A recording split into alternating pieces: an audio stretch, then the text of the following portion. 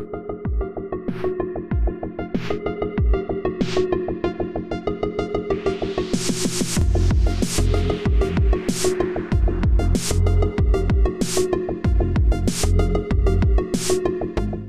everybody, welcome to the Exit Podcast. This is Dr. Bennett. This week I finished reading Out of the Mountains by David Kilcullen. From the cover, it looks like it's this pretty narrow treatment of a particular new type of guerrilla warfare. Basically networked, urbanized, non-rural guerrilla warfare. But really it's just a book about power. It's about how power is being renegotiated in the face of new communications and transportation technology all over the world, including here. And some of that power is being renegotiated through violent insurgency, which is a lot of what he describes. But what I found so interesting about it is that even those violent insurgencies are predicated on a full spectrum of economic, social, political capacities that don't involve violence, that don't involve breaking the law, but that all of these groups, he calls them non-state armed groups, that all these groups need to succeed. So Kilcullen's thesis is that these guerrilla fighters, these groups, are coming out of these places into highly urbanized, very dense, highly networked environments, partly because people everywhere are just flooding to cities, especially in the developing world. So conflict happens where the people are, but also because the wilderness and the mountains just don't provide the security that they used to. With satellites and cell phones and drone overwatch, it's just a lot easier for a state to come and find you in your cave in the mountains. But in the crowding and the noise and the criminality and electromagnetic interference in a large city, these irregular fighters have a much easier time, partly because these dense, chaotic vertical environments are just harder for modern surveillance tools to penetrate, but also because cities are home to all kinds of things that states need to protect: big capital investments, sensitive infrastructure, and lots of innocent civilians. So if you're out in the middle of nowhere in Afghanistan, everything about you sticks out. You're the only thing moving, you're the only thing throwing off an electromagnetic signature, you're the only car on a country road. And if they need to drop a smart bomb on you, they don't have to worry much about collateral damage. But if you're a face in an enormous crowd and your headquarters is on the middle of the 4th floor of a 9-story apartment building in Baghdad, anyone who wants to come get you has to choose their tools very carefully and think a lot about the rules of engagement. If the state wants to control your movement or your communications, they've got to simultaneously control the movement and communications of thousands of other people who are just trying to get to work and do their jobs. The more these groups insinuate themselves into the state's power flows, the people, the money, the goods, the information, all of which converge in the city, the harder they are for the state to target without damaging stuff that the state itself needs. And since most of these third world cities are growing explosively, the government is usually too weak to monitor and absorb all these power flows, so power leaks out. And it nourishes these alternative institutions. If the state can't adequately pay and monitor police, the police start taking bribes and reporting to criminals. If the state can't keep a neighborhood safe, protection rackets emerge to fill the void. And these non-state armed groups are more than just explicit anti-government insurgents. It's also partisan political machines, criminal gangs, even tight cultural groups like soccer hooligans. And if there's enough power leakage, these groups don't just hide in the city's power flows, they actually begin to seize control of them. They start to take on the character of a proto-state or a parallel state. The Taliban is obviously up against this. There's a tweet making the rounds right now about a Taliban fighter complaining that they now have to sit at a desk from 8 to 4 and answer emails. He says, "In the group, we had a great degree of freedom about where to go, where to stay, and whether to participate in the war. If a day was sunny, we might ride horses with our brothers, eat what we can, train, laugh, and feel blessed. However, these days, you have to go to the office before 8 a.m. and stay there till 4 p.m. If you don't go, you're considered absent, and the wage for that day is cut from your salary. We're not used to that, but it was especially difficult in the first 2 or 3 months. There was another thing I dislike, and that's how restricted our lives are now. Unlike anything we experienced before, the Taliban used to be free of restrictions, but now we sit in one place behind a desk and a computer 24 hours a day, 7 days a week. Life's become so wearisome. You do the same things every day. Being away from the family has only doubled the problem. In our ministry, there's very little work for me to do. Therefore, I spend most of my time on Twitter. We are connected to speedy Wi-Fi and internet. Many mujahideen, including me, are addicted to the internet, especially Twitter." Well, one sympathizes. But what's interesting about it to me is the challenge of creating order before the existing order has collapsed or been overthrown or has passed the torch. In almost all of these cases of a weakening central government, there's at least one institution, usually several, that have either been consciously getting ready to take the wheel or just because of the activities they were already engaged in happened to be ready when the time came. And it's a delicate dance because they have to exert power, but they can't exert it in ways that trigger the immune system of the larger authority, whatever that is. If it's the narcos, they don't want to attract the attention of the Colombian government or the Mexican government in the early days. And then once they had captured, essentially, or at least severely compromised the Colombian and Mexican governments, it was a question of not getting the attention of DEA. But they obviously still have to compete with other drug cartels and other power bases, and so they're playing this game of chicken constantly, where they need to be coercive enough and cruel enough and theatrical enough to intimidate their local rivals, but not so cruel and theatrical that it makes the news, at least not our news here in the States. And he frames this as particularly the problem of these underground non-state armed groups, but he kind of glosses over the fact that states have to do this too.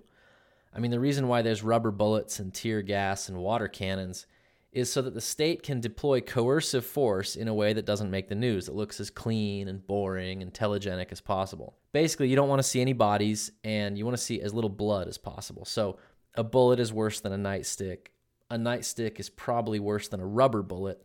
A rubber bullet is probably worse than a water cannon. Water cannons are definitely worse than like loudspeakers and heavy metal music. Whatever you use to deter and repulse and punish can't create any kind of visceral visual stimulus that can be passed around in the media. It's sort of like beating somebody with an orange inside a sock so it doesn't leave a bruise. The latest and greatest is this active denial system, which is basically a truck-mounted microwave to cook protesters with, which, you know, maybe it gives you cancer in 20 years, but it won't leave a mark that you can post on social media. But how careful the state has to be about this kind of thing largely depends on how much control that institution has over the media. You might remember back in 2020, when the media was up in arms over Trump deploying nerve gas against American citizens in violation of the Geneva Convention because the police used tear gas in the Floyd riots. Now, Kilcullen doesn't articulate this himself, but he's describing the ways that both states and non-state groups obtain and maintain power under conditions of information warfare, psychological warfare. But since he's writing to, and presumably himself from, this kind of blue-pilled State Department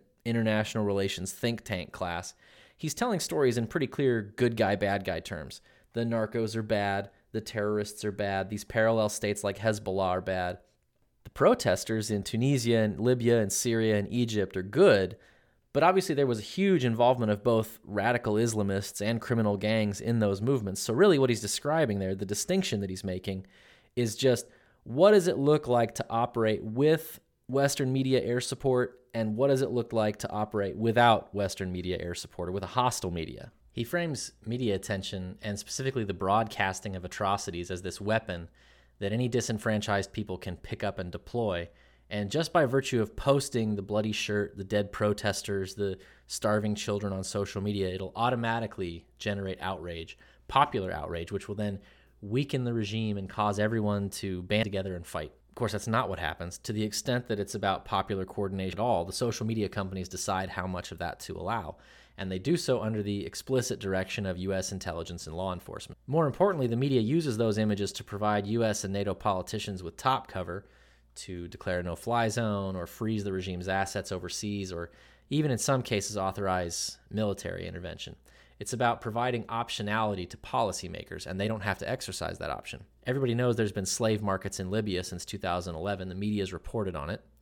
The Bahraini secret police got up to the same shenanigans that the Tunisian and Egyptian secret police did, but somehow the popular will just didn't materialize in a U.S. ally. There's an obscenely brutal proxy war going on between Iran and Saudi Arabia in Yemen right now, but that doesn't rise to the level of any kind of action. Now, obviously, I'm not saying that it should. I'm just saying the media gets to decide what rotting carcass they're going to hold under your nose to horrify you and disgust you. So anyway, I'm really interested in how some of these groups have operated without friendly media top cover, because I think that's essentially our situation. And obviously, you and I aren't going to do anything violent or illegal, but actually most of the ways these groups build power are neither violent nor illegal. Kilcullen calls his model the theory of competitive control, in which the state and various other institutions compete, not exactly for resources or territory, but for compliance from the population. Each of them has a normative system, a set of rules or consequences that they want the population to abide by. And they use a variety of tools to secure that compliance, some of which are on the coercive end, some of which are persuasive or positive incentives, The goal of these groups is to create an environment that's profoundly safe on the inside of their rule set to all the people who are following the rules, and profoundly unsafe on the outside. Pablo Escobar had his system of incentives called plata o plomo, which means silver or lead, which was, it's not rocket science, it's you can either accept the bribe or I'll kill you. But basically, it's just reflective of his understanding that a system of competitive control can't be strictly coercive. It can't just be do it or I'll kill you. And people's attitudes toward Escobar, average people, their attitude toward him was complicated because he actually did a fairly good job, at least in the beginning, of targeting the violence to people in the game while spreading out the beneficence as broadly as possible. And he was able to convince, not everybody, but a lot of people that basically the Colombian government was attacking him and therefore responsible for all this violence because they were stooges of American foreign policy, trying to deal with an American drug problem. And Escobar's drugs were causing a lot of problems in the U.S., but if I'm a Colombian and he's building schools in my neighborhood, it's going to sound to them a little bit like, an activist trying to get you to throw away your iPhone because of what's happening in lithium mines in Africa or China or something. So again, an effective system of competitive control is about keeping the inside of your system very, very safe and orderly and predictable and secure, and the outside very crazy and dangerous. So if, for example, you're trying to run an organized crime syndicate in a relatively low crime, relatively safe environment with strong institutions, number one, you're not really making the inside of the bubble much safer than it already is. And number two, the only way you can make the outside of the system meaningfully unsafe is to basically threaten people, to be the danger that you'll protect them from if they comply. So competitor institutions have a really hard time growing in a well-governed state because all they have to offer is extraction and punitive violence, which is very obviously parasitic and brittle. One of the more interesting portraits he paints is that of Christopher Koch, head of the Shower Posse gang in Kingston, Jamaica. In Kingston, the two major political parties are locked in this totalizing struggle where when one party wins an election, they actually go into the neighborhoods controlled by the other party and they bulldoze houses, turn off the water in the sewer, they have mass forced evictions. And so the geography of the city is like this tic-tac-toe board where they've walled off their own friendly enclaves, and there are seams in the structure of the city where the party lines are drawn, and those seams are constantly moving as the elections change. So this guy, Christopher Koch, he's a warlord, he's a drug trafficker, he's from our perspective in the States, definitely what you would call a criminal, but he's also an integral component of the political system. The reason his actions are criminal is because his role in distributing the state's benefits and handing down the state's punishments is off the books. But he's definitely an agent of the state. In fact, he's, in some sense, a part owner of the state. It's very much like a feudal relationship. Christopher Koch's job as one of these dons connected to the Jamaican Labor Party is to get out the vote for the JLP in exchange for his neighborhoods getting favorable public housing, government benefits, lucrative government contracts, which in many cases is the only kind of work that's available in Kingston. And so he's in this interesting position of actually outsourcing the violence of redistribution to the state, because obviously it's the state that collects taxes and imprisons tax cheats to the extent that anybody's prosecuted for tax evasion in Jamaica. It's also, in most cases, the state that does the bulldozing and the evictions and the shutting off of the water and the sewer. So Christopher Koch threatens people and sells drugs, yeah, but the majority of his day-to-day power is actually gained by being the good guy in his community. He's handing out benefits, punishing evildoers and criminals, and acting as a shield between the civilians and the other partisan gangs. But it's interesting who actually does catch direct violence from the Don in this normative system. And when we say a normative system, we mean a set of rules and their consequences. So any government, any non-state groups exercising power over a community, they have some normative structure. They have, these are the things that you are forbidden to do, and these are the penalties if you do them. Or these are the things you must do, and here's what happens if you don't. Anyway, the only crimes that carry a direct death sentence from the Don are welching on a loan, informing to the police, or going rogue as one of the Don's enforcers. So when one of his deputized shooters goes off the reservation and hurts somebody that they're not supposed to hurt. And you can see the common thread linking all of those crimes, all those people who get whacked, is that they strike at the Don's legitimacy. And obviously, if the Don fails to punish those kinds of violations, he won't stay the Don for very long. These power flows are almost like a fact of the terrain, and if you don't occupy and protect them, then somebody else, maybe somebody worse, will take them. And I'm not making a value judgment about this person in particular, but you can imagine a decent person in that seat saying, well, it's not that I like whacking people who cross me, but if I don't, the people who depend on me for protection will doubt whether I mean what I say. And there'll be a very chaotic and violent struggle where all these power claims will have to be relitigated. And Kilcullen makes a pretty compelling case that these non-state groups don't survive unless they have at least the ability to credibly execute violence. But in Kingston, something started to happen in the 1970s where the violence and the criminality drove lots of people from Jamaica into the States. And normally they couldn't afford to take their entire family out of the country, so they went a lot like Latin American migrants do. They find a job in the States and then send money back to their family in Kingston. So now you've got this flow of American dollars into Kingston, and basically what all these dons said is, we want a piece of those remittances, we want a piece of that money coming in, or else we're going to harm your family that's still in Jamaica. And so what had been a partisan street gang, a paramilitary arm of the local government, actually begins to transform into a transnational crime syndicate, because they're exercising power not only over Jamaican expatriates, but to the extent that they're involving those expatriates in drug smuggling and violent crime in the U.S., they're starting to project power into the U.S. and attracting the attention of the DEA and the FBI. And of course, locally, American dollars spend real good in Jamaica, so this flow of remittances allows them to buy heavy weapons, pay more extravagant bribes, and actually outgrow the local political establishment that used to be their main power source. Because that had been how they got all the benefits that they then distributed to their populations, essentially through political patronage. But with these outside cash flows coming in, it's suddenly a lot like the drug cartels in Mexico. They just have more money, more resources than the government. And it's really interesting. He frames the anti-corruption efforts in Kingston that followed as this high-minded, good governance thing. But what he's describing, removing the threat of election violence, reducing urban organized crime, professionalizing and depoliticizing the police, is essentially exactly the same thing that the Don is doing, his like capital crimes that he's whacking people over. The state is telling these gangs, you're not allowed to demand bribes because those bribes really ought to be taxes and fines paid to the state. And you're not allowed to beat up criminals because the prosecution of violence rightly belongs to the state.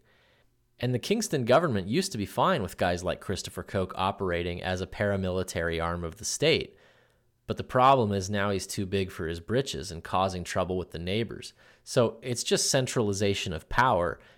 And frankly, just like in Colombia, it's being done at the behest of U.S. intelligence and law enforcement and with massive logistical support from them, who basically told the Jamaican authorities, you need to get these people under control or we will. But what's interesting is, even with DEA breathing down their neck, the Jamaican authorities really drag their feet extraditing this guy, partly for the obvious reason that it'll mean war in the streets, his people will defend him. But why will so many people defend him? If he's just this parasitic, drug-dealing gangster, why wouldn't the ordinary people in his community celebrate the police coming in and taking out the trash with the support of American money and American weapons? There are actually situations and places in the world where American law enforcement intervention actually is welcomed, and I'll talk about one of those examples in a minute. But for one thing, his rival political party, the People's National Party, is full of people just like him who, the moment he's gone, are going to move in and start settling scores. He really is standing between his people and a huge amount of violence. In other words, the world outside his bubble is extremely dangerous. He's also nested himself within the legitimate, necessary power flows of the Jamaican political system. Or, I mean, as legitimate as anything is in the Jamaican political system. But he goes and gets out the votes that keep the JLP in power.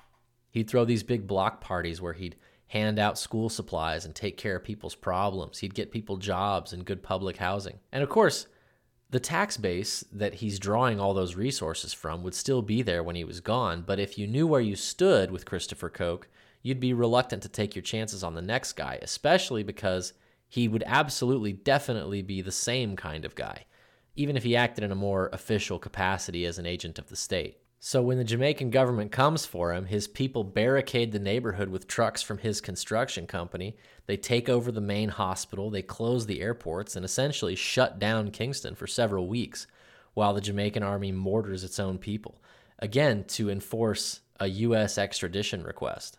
And anything that shuts down all economic activity in a city for a matter of weeks is an extraordinarily disruptive step to take, enough to potentially upend the government of a country like Jamaica.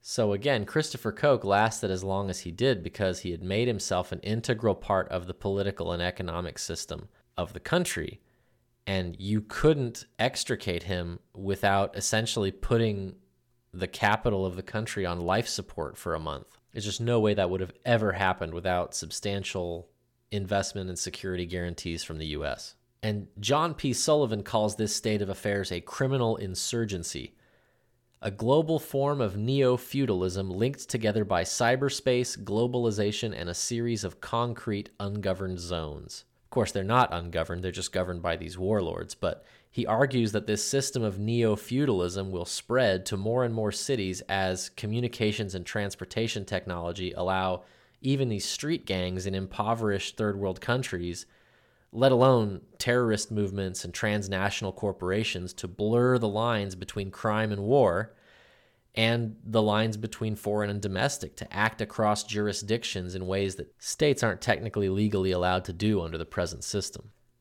Like, it's supposed to matter an awful lot whether an American intelligence agency is working inside or outside the United States with citizens or non-citizens. That's why we have a CIA and a separate FBI. And it's supposed to matter tremendously whether an action is a military action or a police action. But basically, the speed of communication and transportation has rendered those boundaries incoherent. So, at the same time, in response to that, when you hear feds talk about international law enforcement cooperation or international intelligence cooperation, they're basically just assuring everyone that they have no intention of letting those rules stop them. And they kind of have to. These threats jump back and forth across these boundaries so quickly now that security forces like these have to scale up or just surrender to these upstart power structures that are more agile. And Kilcullen says that these big states, in fact, big empires like the United States, have scaled to the point that they're at because that's the scale you need to field these insurmountable weapons like tanks and strategic bombers and surveillance satellites. So that's Joe Biden telling you, we're going to smoke you with a Predator drone anyway, so you might as well hand in your AR-15. That's how, according to them, the state keeps everyone in line. But in Kilcullen's view, the circumstances of the urban littoral, these urban areas close to the water, make the big industrial weapons that used to keep everyone in line a lot harder to use. He talks about how cities are very tall and narrow and crowded, and so something like an M1 Abrams tank has a hard time navigating and targeting inside an urban environment. Helicopters have trouble finding a place to land. Soldiers have to go from house to house to find the bad guys. And basically, he argues that a modern army can't really deploy within a city without massively disrupting the life of the city. These types of weapons are just too destructive and disruptive. And so I guess he's making a case that, like, the value contained in leaving the city intact is so great that it doesn't make a lot of sense to just blow holes in it until you find the bad guys.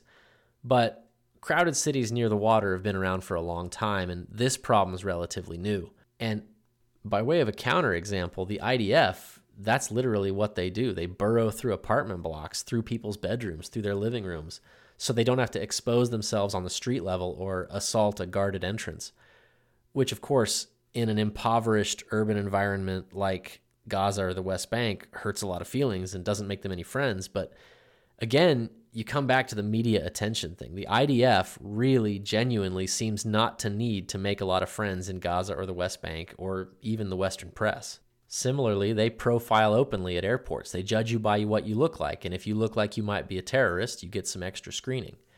And that actually seems to be pretty effective. You can almost view the approach of Israeli state security as an example of what a modern state might look like if they really didn't have to consider the opinion of a hostile media. Anyway, that's the first big principle of this system.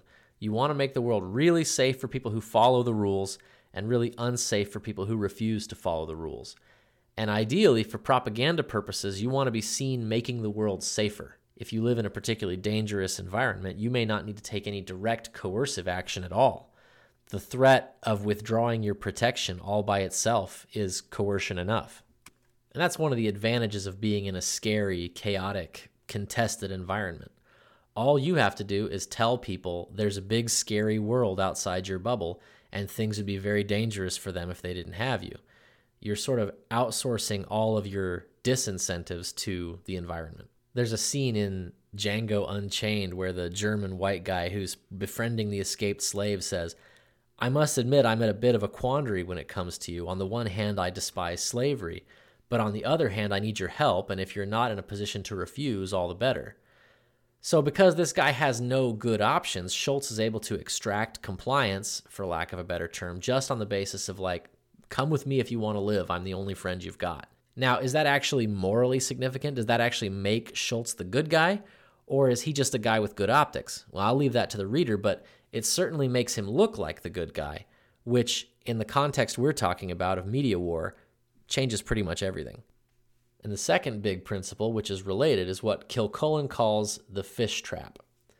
A fish trap is basically just a net, the finer the better, with a barbed entrance, so the barbs point inside, and it's really easy to swim in and hard to swim out. When you're in a system of competitive control, you're always trying to peel people off from somebody else's system, whether that's a gang trying to initiate a new member to break the law, or law enforcement trying to turn an informant.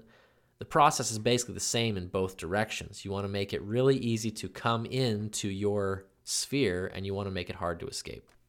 And that can involve the cliche Hollywood ways that a gang will initiate somebody, requiring them to commit a brutal crime or get a face tattoo, something that makes them no longer welcome in polite society or compromised in some way, so that it's really dangerous for them to leave the system. And that can get pretty gruesome. There's death squads in Yugoslavia that would force civilians to kill all their neighbors of other ethnic groups, both so that they would feel morally complicit in the militia's actions and so that the militia became vital for the village's protection, because the people of the other ethnic group in the other towns would know what you'd done.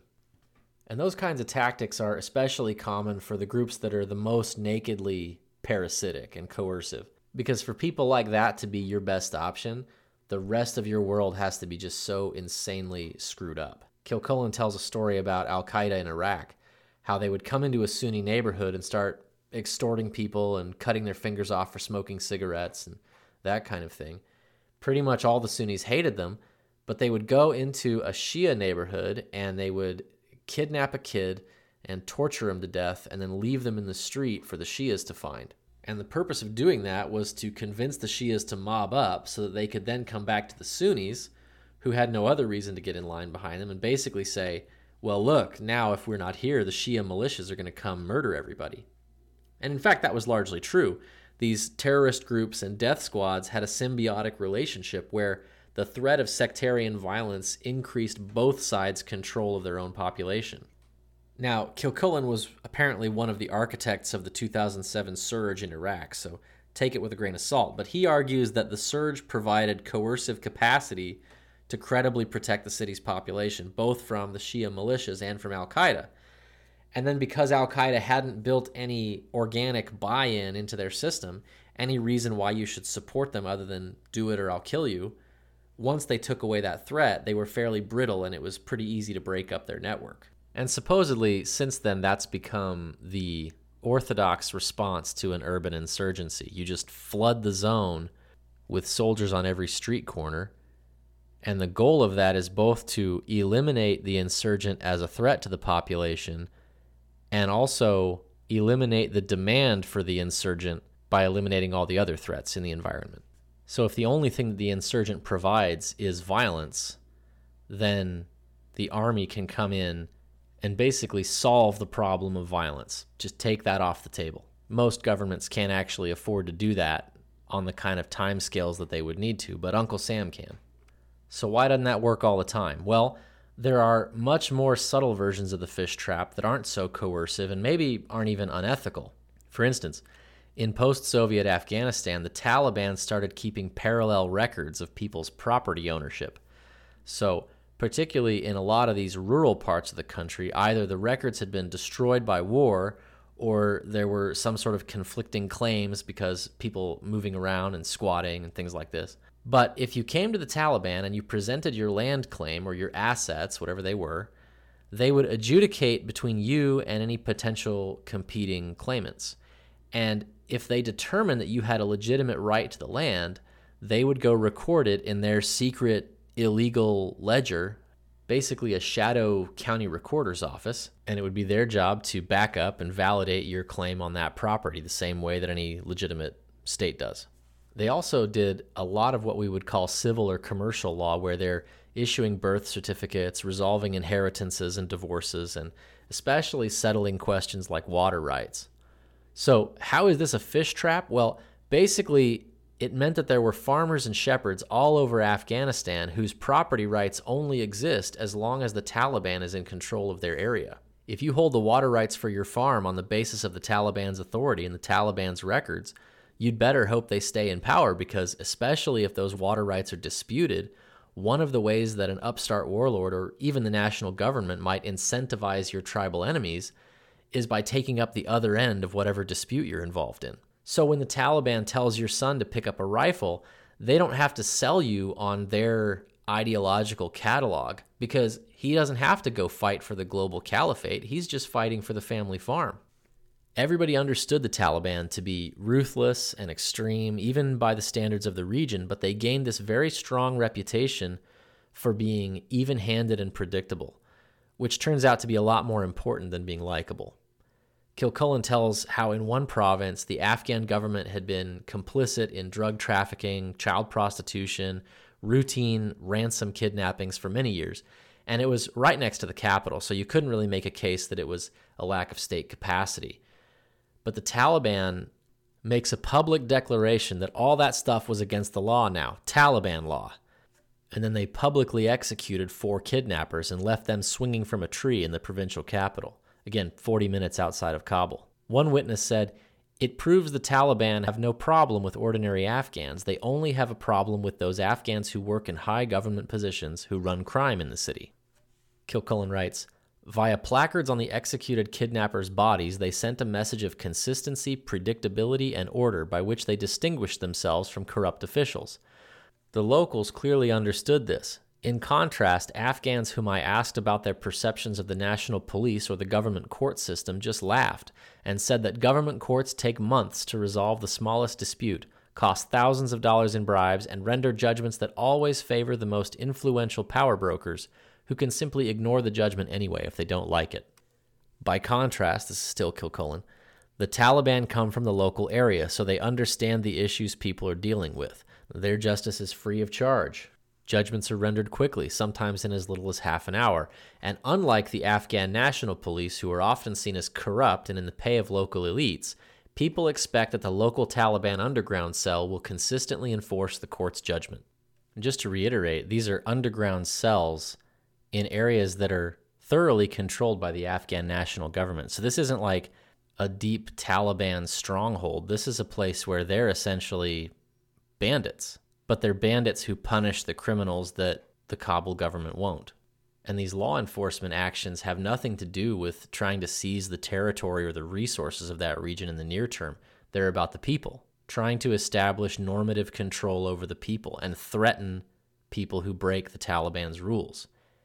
And essentially showing ordinary people, you'll be safer with us because we're going to punish these people who are hurting you. Back to the quote, "Many people don't like the Taliban, a businessman from Kandahar told me, but at least you know what you're getting. They're consistent and fair. You know what to expect from them." So these very vivid scenes of vigilante justice against pedophiles and kidnappers won them a lot of friends, as well as a fair amount of redistribution the same way that Escobar and Christopher Koch did. There's not a whole lot of wealth to redistribute in Afghanistan, but ironically, the flow of Western aid and development money, which was intended to strengthen the Kabul government and the U.S. occupation, had the opposite effect. Because the Kabul government was too weak and corrupt to actually absorb and monitor all these power flows, they leaked out all over the country, and they nourished this whole ecosystem of competitor institutions, most importantly, the Taliban. Obviously, the most extreme final example of this phenomenon is all those pictures of Taliban fighters patrolling in brand new American Bradley fighting vehicles with M4 carbines and night vision goggles, which of course goes well beyond the weakness and incompetence and corruption of the Afghan government. But back to this question of being likable and winning hearts and minds, one of the things that Kilcullen points out about the Taliban's popularity was that it didn't grow in areas where they had done the most propagandizing or where they had already had maybe the most affinity with the local religious leadership. They gained the moral and popular support of the people in those places where they developed the greatest military strength, where it was the least practical to contest their rule. And there's a really cynical way to look at that, right? Which is, people are just sheep and cowards and bandwagoners and they'll do what they're told. And maybe there's some truth to that, but I think it's more like most people aren't political. Their aspirations and desires are not political. And so the thing they most want government to do is dispose of political questions for them. People will take a political system where those questions are settled, even if they're much less than ideal, over a world where they're constantly in flux. And that's in the Declaration of Independence. Mankind are more disposed to suffer while evils are sufferable than to right themselves by abolishing the forms to which they are accustomed. Now, why is that? Because for an ordinary person, chaos is tyranny. They have no ability and no desire to influence the broader course of events. So a constantly changing political system, especially a dramatically changing political system like a civil war or revolution, is one where they have no idea how to get what they want in the world and where they're constantly being blindsided by punishments that seem capricious and they don't even know necessarily which power structure they're coming from. And that's also, by the way, why conservatives in America are liberals driving the speed limit. They don't actually care where the cultural rules settle. They just want them to settle. And so they're constantly saying, now, wait a minute, you said you just wanted to be able to visit your boyfriend in the hospital and file your taxes jointly. I thought we had a deal. And I'm actually extremely sympathetic to that perspective. It's just we're up against an ideology that is opposed to the concept of equilibrium, that can't possibly equilibrate. And that's why people love a good dictator, like an effective dictator. They tell everyone in the system, I am the guarantor of the deal. And as long as I'm around, nobody's going to change it on you. That's one of my favorite quotes from Lee Kuan Yew. I'm going to try not to do it in his accent. Whoever governs Singapore must have that iron in him or give it up. This is not a game of cards. This is your life and mine. I've spent a whole lifetime building this, and as long as I'm in charge, nobody's going to knock it down. Now, the greatest weakness of guys like this is that this mindset is difficult to transmit to their sons. But if you could solve that problem, I don't think sane people, healthy people would ever want to be governed any other way. So anyway, the U.S. really did flood Afghanistan with troops and equipment and surveillance. I mean, they had great situational awareness with respect to where the Taliban was and what they were doing. And it's not like the Taliban were a match for U.S. troops in combat. It was not even close. So why was the Taliban so much more powerful and so much more lasting than a death squad or Al-Qaeda in Iraq? In my opinion, it's because they genuinely offered something to the people, even the people who disagreed with their ideological program. If all they had was coercion, then these outside shows of force would be able to knock them loose. Now, on the other hand, if all they had was the persuasive and moralistic reasons for people to support the regime, and they were unable or unwilling to use coercion, then it's not just that the bad guys will beat you, it's that the mass of ordinary innocent people won't trust you to keep them safe. So they didn't rise to power through the force of their arguments. People found their arguments more and more persuasive as they grew stronger. And we've seen that here with the culture war. The whole thing has been the story of normal, conventional, conformist people gradually flipping as they notice which direction the wind's blowing. At least in my church, it's exactly the same people who, when I was a kid, would have been measuring girls' skirts to make sure they were sufficiently modest for the church dance, or worrying a lot about explicit content labels on CDs and R-rated movies. It's in many cases the exact same people who are now enforcing the rules in the new regime. They basically just like to enforce rules. And there's a sense in which for these people, morality is indistinguishable from propriety. They're essentially the same thing. These are the people you win over with stability, and it turns out that's most people. And while they can be really annoying to deal with if you're on the wrong end of them, the good news about those people is that you don't have to convince them of anything, ever. You just have to win. But you do have to win across the spectrum. You have to win in the coercive domain. You have to win in the governance domain. It certainly helps to be effective in the propaganda domain, but that's primarily about building a vanguard. You certainly don't have to convince everybody all the time. And the proof of that is that America in the 20th century lost wars. Basically, all of America's enemies during that time were on the back foot in the propaganda game. If America has a single insurmountable domain advantage, even more so than 11 carrier strike groups, it's narrative control. The ability to control the flow of information, and maybe more importantly, to influence the interpretation of the information. Now, is that advantage receding from its zenith? It does seem to be. It seems like social media is allowing a lot of people to at least complicate or poke holes in the narratives that the U.S. would prefer to see out there. But the problem is that there's no serious competitor paradigm, no serious alternative ideology, much less a serious competitor in terms of a normative system of control across the spectrum. People who are ready to govern and collect taxes and hang criminals. So when you publicly catch the government or the NGO complex or the media in a lie, you are successful in weakening a lot of people's loyalty to those institutions, but that's definitely not the same as replacing them. I think Moldbug is right about this when he talks about the need for a dissident information source, and he was talking about Twitter when I heard him say this, but how a dissident information source, an alternative information source, has to be absolutely unimpeachably correct all the time in order to become a serious competitor or a successor to a mainstream source.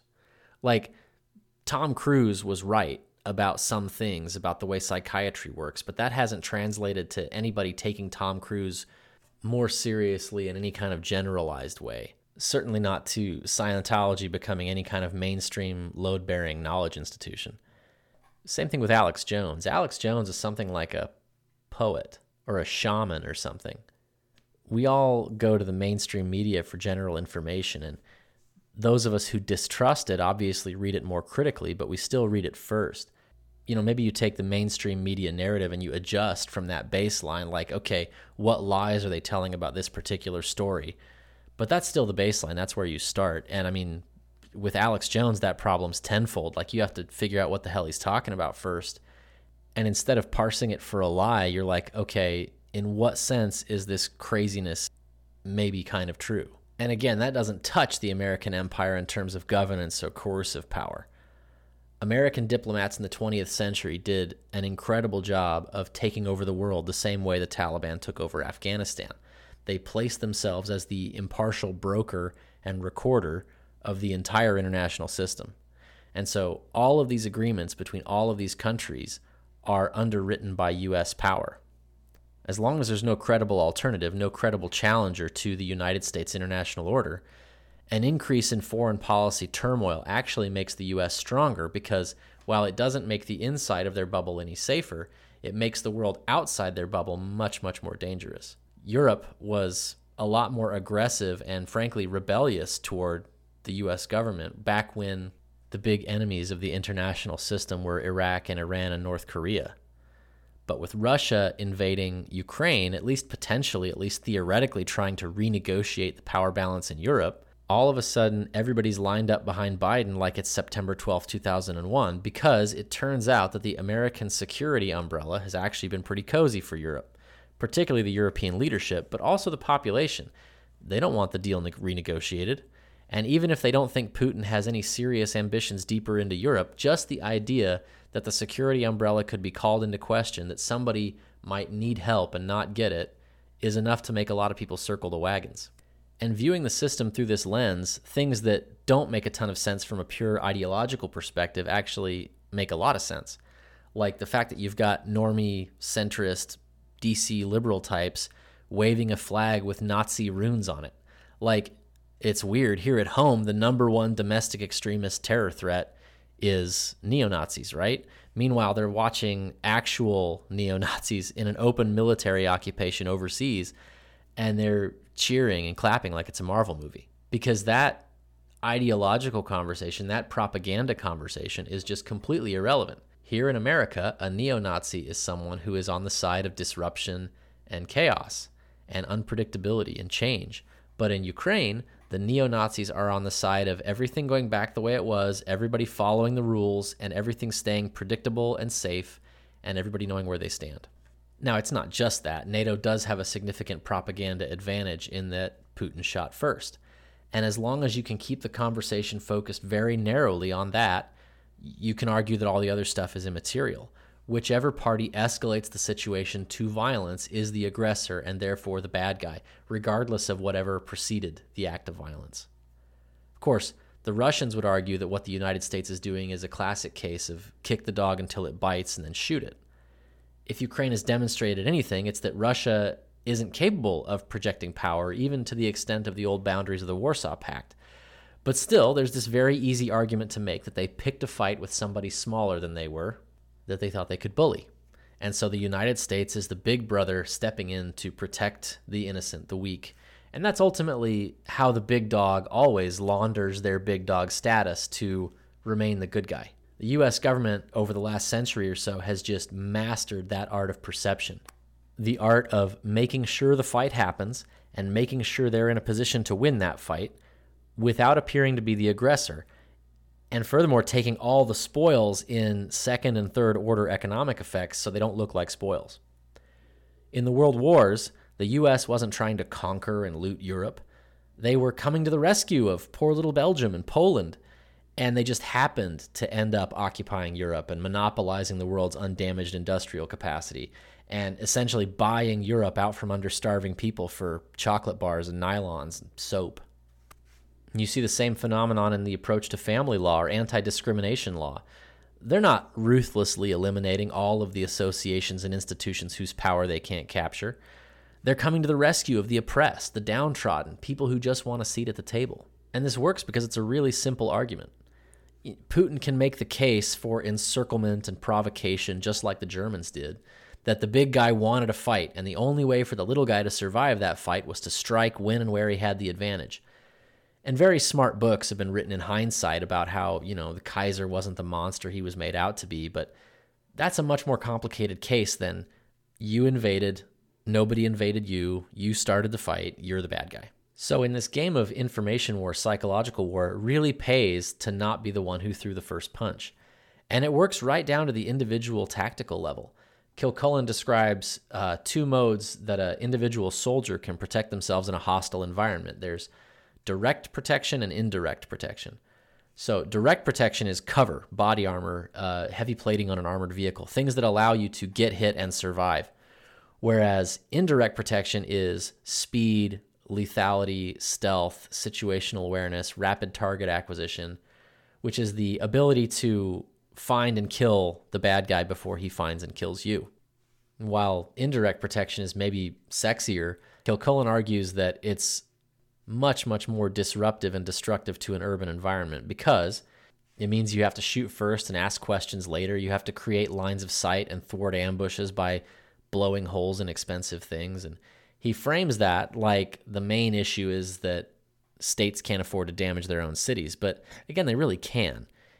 The danger is in giving a hostile media something to grab onto and deploy against you, which I think is one of the most important insights for any group that's trying to be independent, that doesn't have the protection and connivance of the media. It becomes really important to be able to absorb a lot of punishment and do your best to make sure that you're the one waving the bloody shirt. You're the one presenting the evidence before the world of all the wrongs that you've endured. Now, obviously, that's still an uphill battle because the media can just choose not to tell your story. But certainly it's easier than unambiguously shooting first. And you can see how much that matters in the story of the battles at Waco and Ruby Ridge. Those situations were so complicated. There was so much going on and so many people making decisions that you could argue were unwise or rash or deceptive or exploitative or aggressive.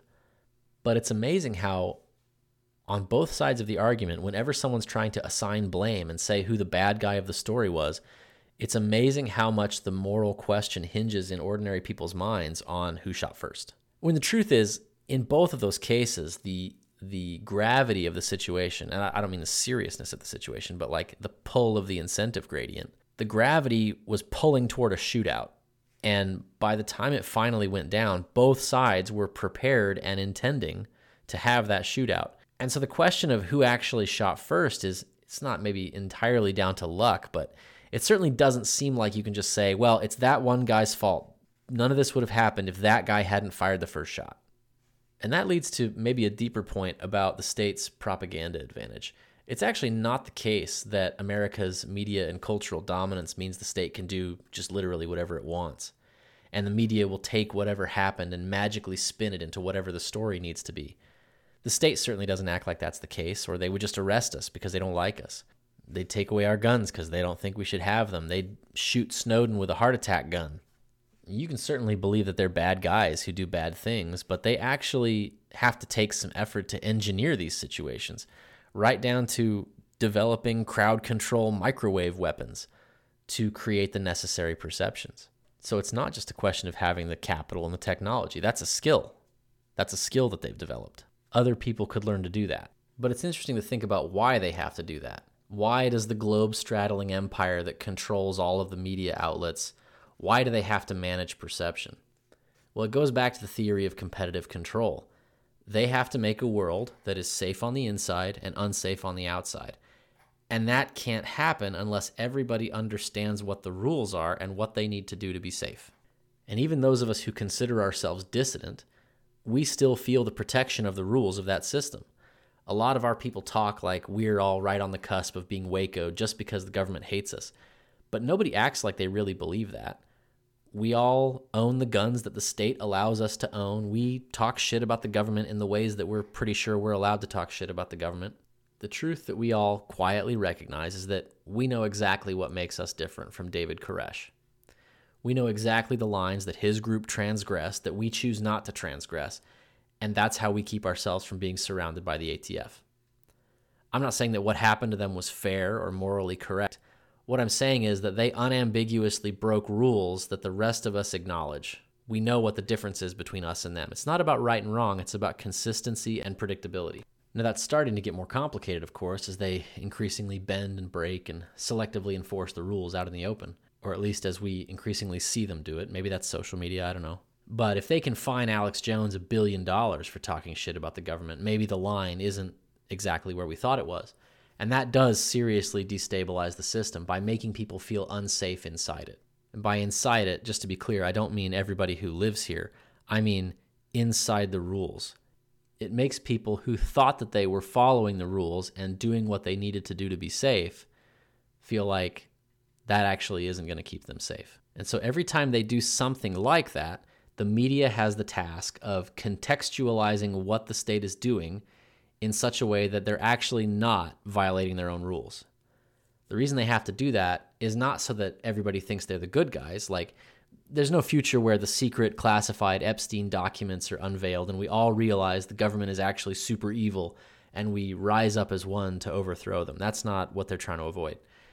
They're not trying to look like the good guys. They're trying to tell the civilians, the apolitical people, listen, the rules haven't changed. This guy broke rules that you already knew about, so you're still safe. We're going to leave you alone.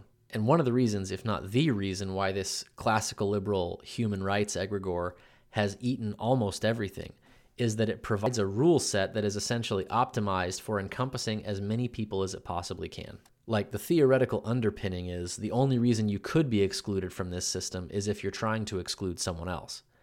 That's why non-discrimination is so central to this system of control. They have to be the side that takes no sides. And you can see how that cashes out in America's role in international systems as well. That's the reason why the United States governs the planet without being a territorial empire. The State Department is always playing the referee, peacekeeping, breaking up fights, because that's the source of their legitimacy. Our umbrella encompasses everybody. We keep everybody safe, and we don't play favorites. Anyone can get on our good side, and everybody knows how to get on our good side.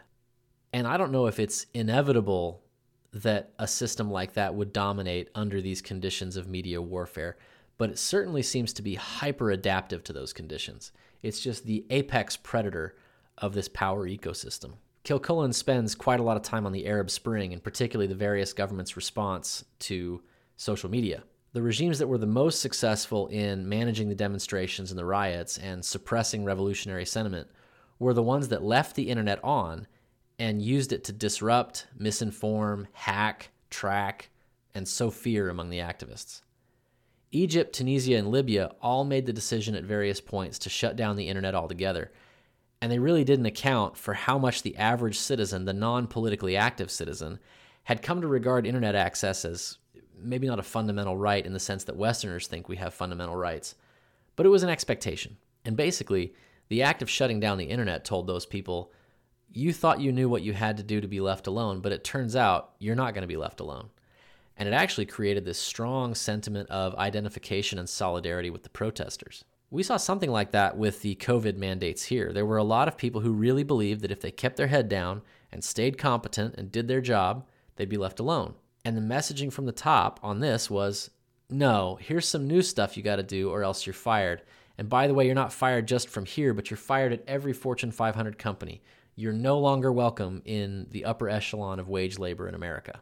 And I've talked to a lot of these guys. A lot of them joined Exit around that time frame. And the common denominator was actually not any kind of principled objection to the vaccine itself. In fact, many of them came after the vaccine mandate had been rescinded. It was an objection to having the rules changed. All these quiet, competent, conservative guys had basically no appetite for picking a fight at work over gay marriage or affirmative action or any of that stuff. They said, well, I don't like the official company line on this stuff, but I don't really have to agree with it. I can just cash the checks. That's no big deal. But it was like, no, now the condition of your employment, the employment upon which you based your educational plans, your student loans, the job that you uprooted your family for, the work that you put in above and beyond on the expectation of future promotion and advancement, the availability of your benefits and your retirement, all of that, that's all being renegotiated now, and you have no leverage.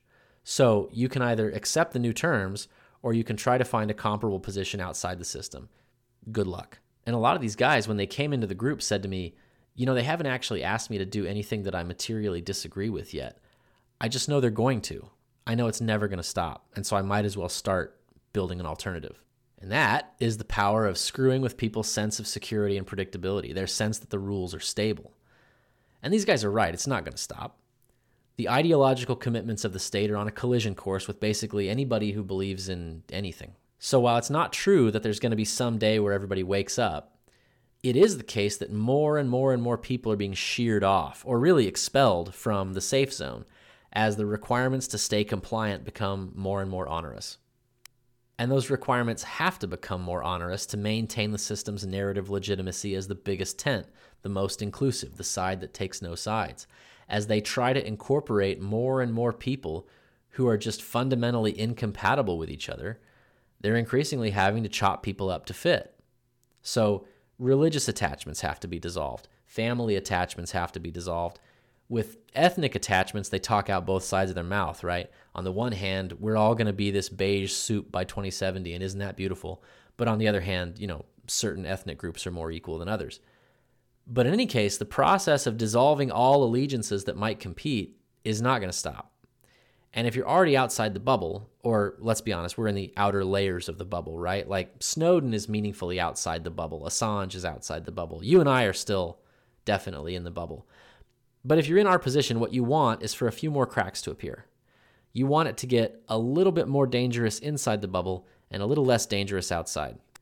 And this is what people vaguely have in mind when they talk about the creation of parallel institutions. They want you to have somewhere to go when you get kicked out. But the problem is, if those institutions are meaningfully in conflict with the state, with the dominant normative system, eventually the state's going to get allergic, and it's going to attack those institutions. But they have to start getting built before the state declines to a point where it's safe for them to be built. These institutions have to be ready before they're needed, and they have to survive until they're needed. So, let's imagine that you live in a country that's like America is now, but you know that it's going to become a country like Jamaica is now, with criminal gangs and partisan violence and extreme corruption, warlordism, privatized security, etc. We call it Jamaicafication. If you anticipate that and you start acting like a warlord or a criminal right now, you're going to be immediately detected and destroyed by a normative system that is still very effective at policing its boundaries. But think about all the non-criminal, all the legitimate power flows that these groups are built on. It's not illegal to run a get-out-the-vote campaign. It's not illegal to lobby on behalf of a constituency. It's not illegal to bring back benefits to them. It's not illegal to own a construction company, lots of heavy equipment. It's not illegal to provide lots of jobs. It's not illegal to run an import-export business or telecommunications infrastructure. And all of these things are necessary to the functioning of the state. All these power flows have legitimate purposes. It's just that in these disordered societies, those power flows have been captured and exploited by someone who isn't the state. So these power flows become like the internet in the Arab Spring. They're legitimate power flows, a legitimate flow of information that's necessary to the functioning of normal society, which makes it really challenging for the state to cut the blood flow to these competitor institutions without also harming healthy tissue, so to speak. Kilcullen tells stories of humanitarian flights that routinely run drugs and weapons in the Middle East and Africa. And all the NGOs know this, but those planes are also the only planes that bring first aid kits and tampons and bags of beans, so they let them through. And this, fundamentally, is the genius of Chris Rufo. It's not that Chris uses the right words or has the right carefully crafted normie appeal. I mean, he's great. That's all great. But the genius of Chris Rufo is that he has targeted a power flow that the state needs to control, and he's daring them to admit that they just don't want to give it to the people. Education funding is an enormous power flow, and not only because it's just a lot of money, but because it shelters an army of activists and professional sinecures, so it's a way of throwing benefits to the state's favored constituencies. It's a way of getting a lot of ideological work done that the market won't support, which in turn finances this massive second-order ecosystem of activists in academia who run the otherwise useless degree programs that all of these activists come from.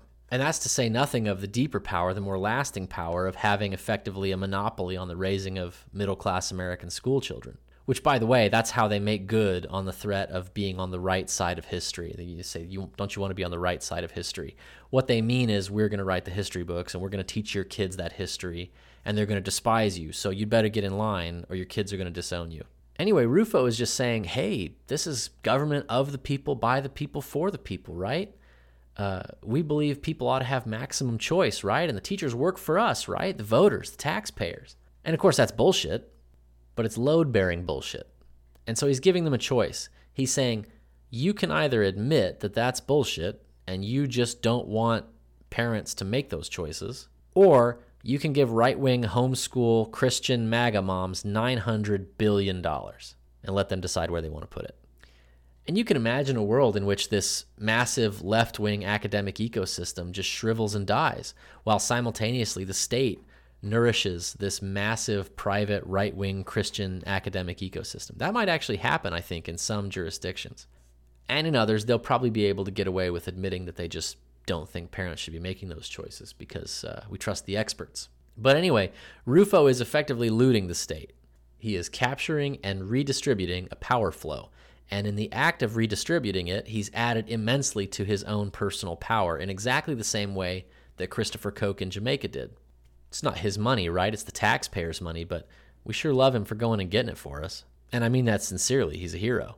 And what he's doing is not unethical, it's not illegal, it's not corrupt, but it's the same kind of thing that this gangster in Jamaica does. And as the state gradually loses more and more credibility and control, more power flows like this are going to become up for grabs. And somebody's going to take them. Elon's in a pretty interesting situation from this perspective. He's made himself essential in at least 3 massive flows of power from the state and from the market. First, you got SpaceX. Elon Musk is the only game in town for putting anything into orbit cost effectively. If there were to be any kind of massive disruption to America's space assets that required rapid replenishment, let's say during a war, Elon Musk would be 100% indispensable to the regime.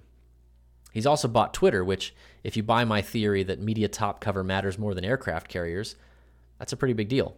He's also making a play to be the #1 internet service provider in most places in the world. And then he owns Tesla, which is hoovering up all this green energy money, besides developing a lot of the tech that's going to define the next generation of warfare in terms of self-driving autonomous weapons. So I guess that's 4 lanes, not 3. But anyway, he came by it all honestly.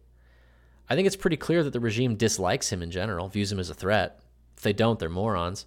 But you have to think through, if they really wanted to get to him, how hard would they have to work? How much institutional capital would they have to burn? How many important people's sense of security and predictability would they have to screw with in order to screw with him?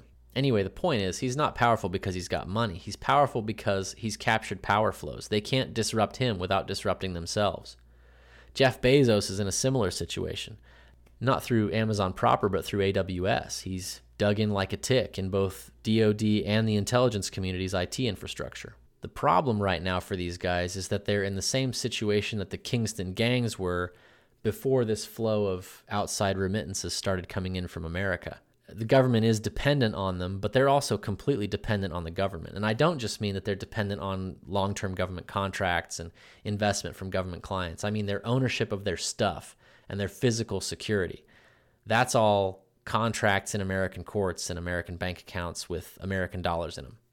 They're much more like the shooters or the muscle in that ecosystem in Jamaica. They have some privilege and some delegated power, but that means they're under much more extreme scrutiny to prevent them walking off with it. And, the state's already looking sideways at Elon just for dipping his toes into the political and cultural game by buying Twitter.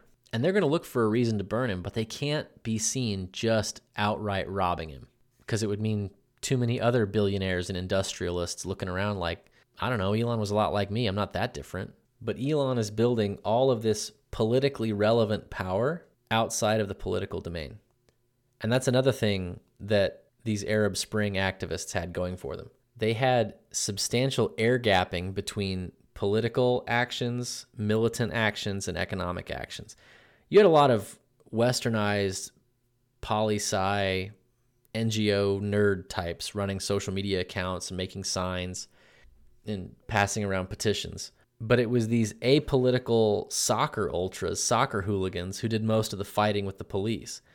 These were guys who fought the cops on a typical weekend anyway, so they understood police riot control tactics. They knew what would and wouldn't get them arrested, what would and wouldn't get them charged. Just like cops know that they can't just shoot demonstrators, even in Egypt, soccer hooligans learn how to exercise force within the bounds of the rules. And it's really important that they develop that skill by being drunk and disorderly after soccer games, not as part of some explicit anti-government movement. That made them incredibly valuable to the political guys. It's important that everybody played their role by the rules of their particular game.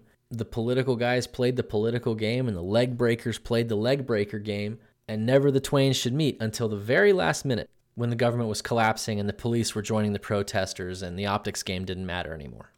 And obviously none of these groups were alone. They had the cooperation of U.S. intelligence and social media platforms. They were openly coordinating with extremist groups and criminal gangs, accessing material on missile launchers and manufacturing weapons, all kinds of things that if you and I tried to do anything anywhere near that on mainstream social media, we'd immediately catch a ban, plus a visit from the FBI. And that's ultimately how the control is maintained. People aren't controlled with tanks and F-15s and Tomahawk missiles anymore. They're controlled through surveillance and telecommunications technology. If the state knows exactly who's a threat and exactly where they are and how to get to them, then they don't need a missile or a bomb. They don't even need to kill you or beat you up. They don't even need to threaten you. They can just find something wrong with your taxes. Or, in the case of our friend AJ, sue you for defamation for $1 billion or lock you up. And, you will have well and truly broken the rules, and it won't upset any of their solid citizens because they'll make the case that you're different. You had it coming. The essence of the CIA color revolution phenomenon is basically that. By monopolizing telecommunications and surveillance technology, the U.S. government gets to decide which states have access to these tools and which get targeted by these tools. In other words, they decide which states stay in control of their own citizens. It's the ability of the state to surveil and target enemies and then to recontextualize whatever bad thing happened to them so that either it looks like you were the bad guy and had it coming or it was a tragic accident or whatever. That's the stuff that keeps people up at night. And that's why guys like Biden and Swalwell love to talk about F-15s and nukes and Predator drones and all that stuff, because that stuff's genuinely never going to happen. That threat's ridiculous, and they hope that it makes the whole scenario ridiculous. But the fact is, you can be targeted with much more precision than that in a way that doesn't require the messy and expensive narrative control that kind of targeting would require.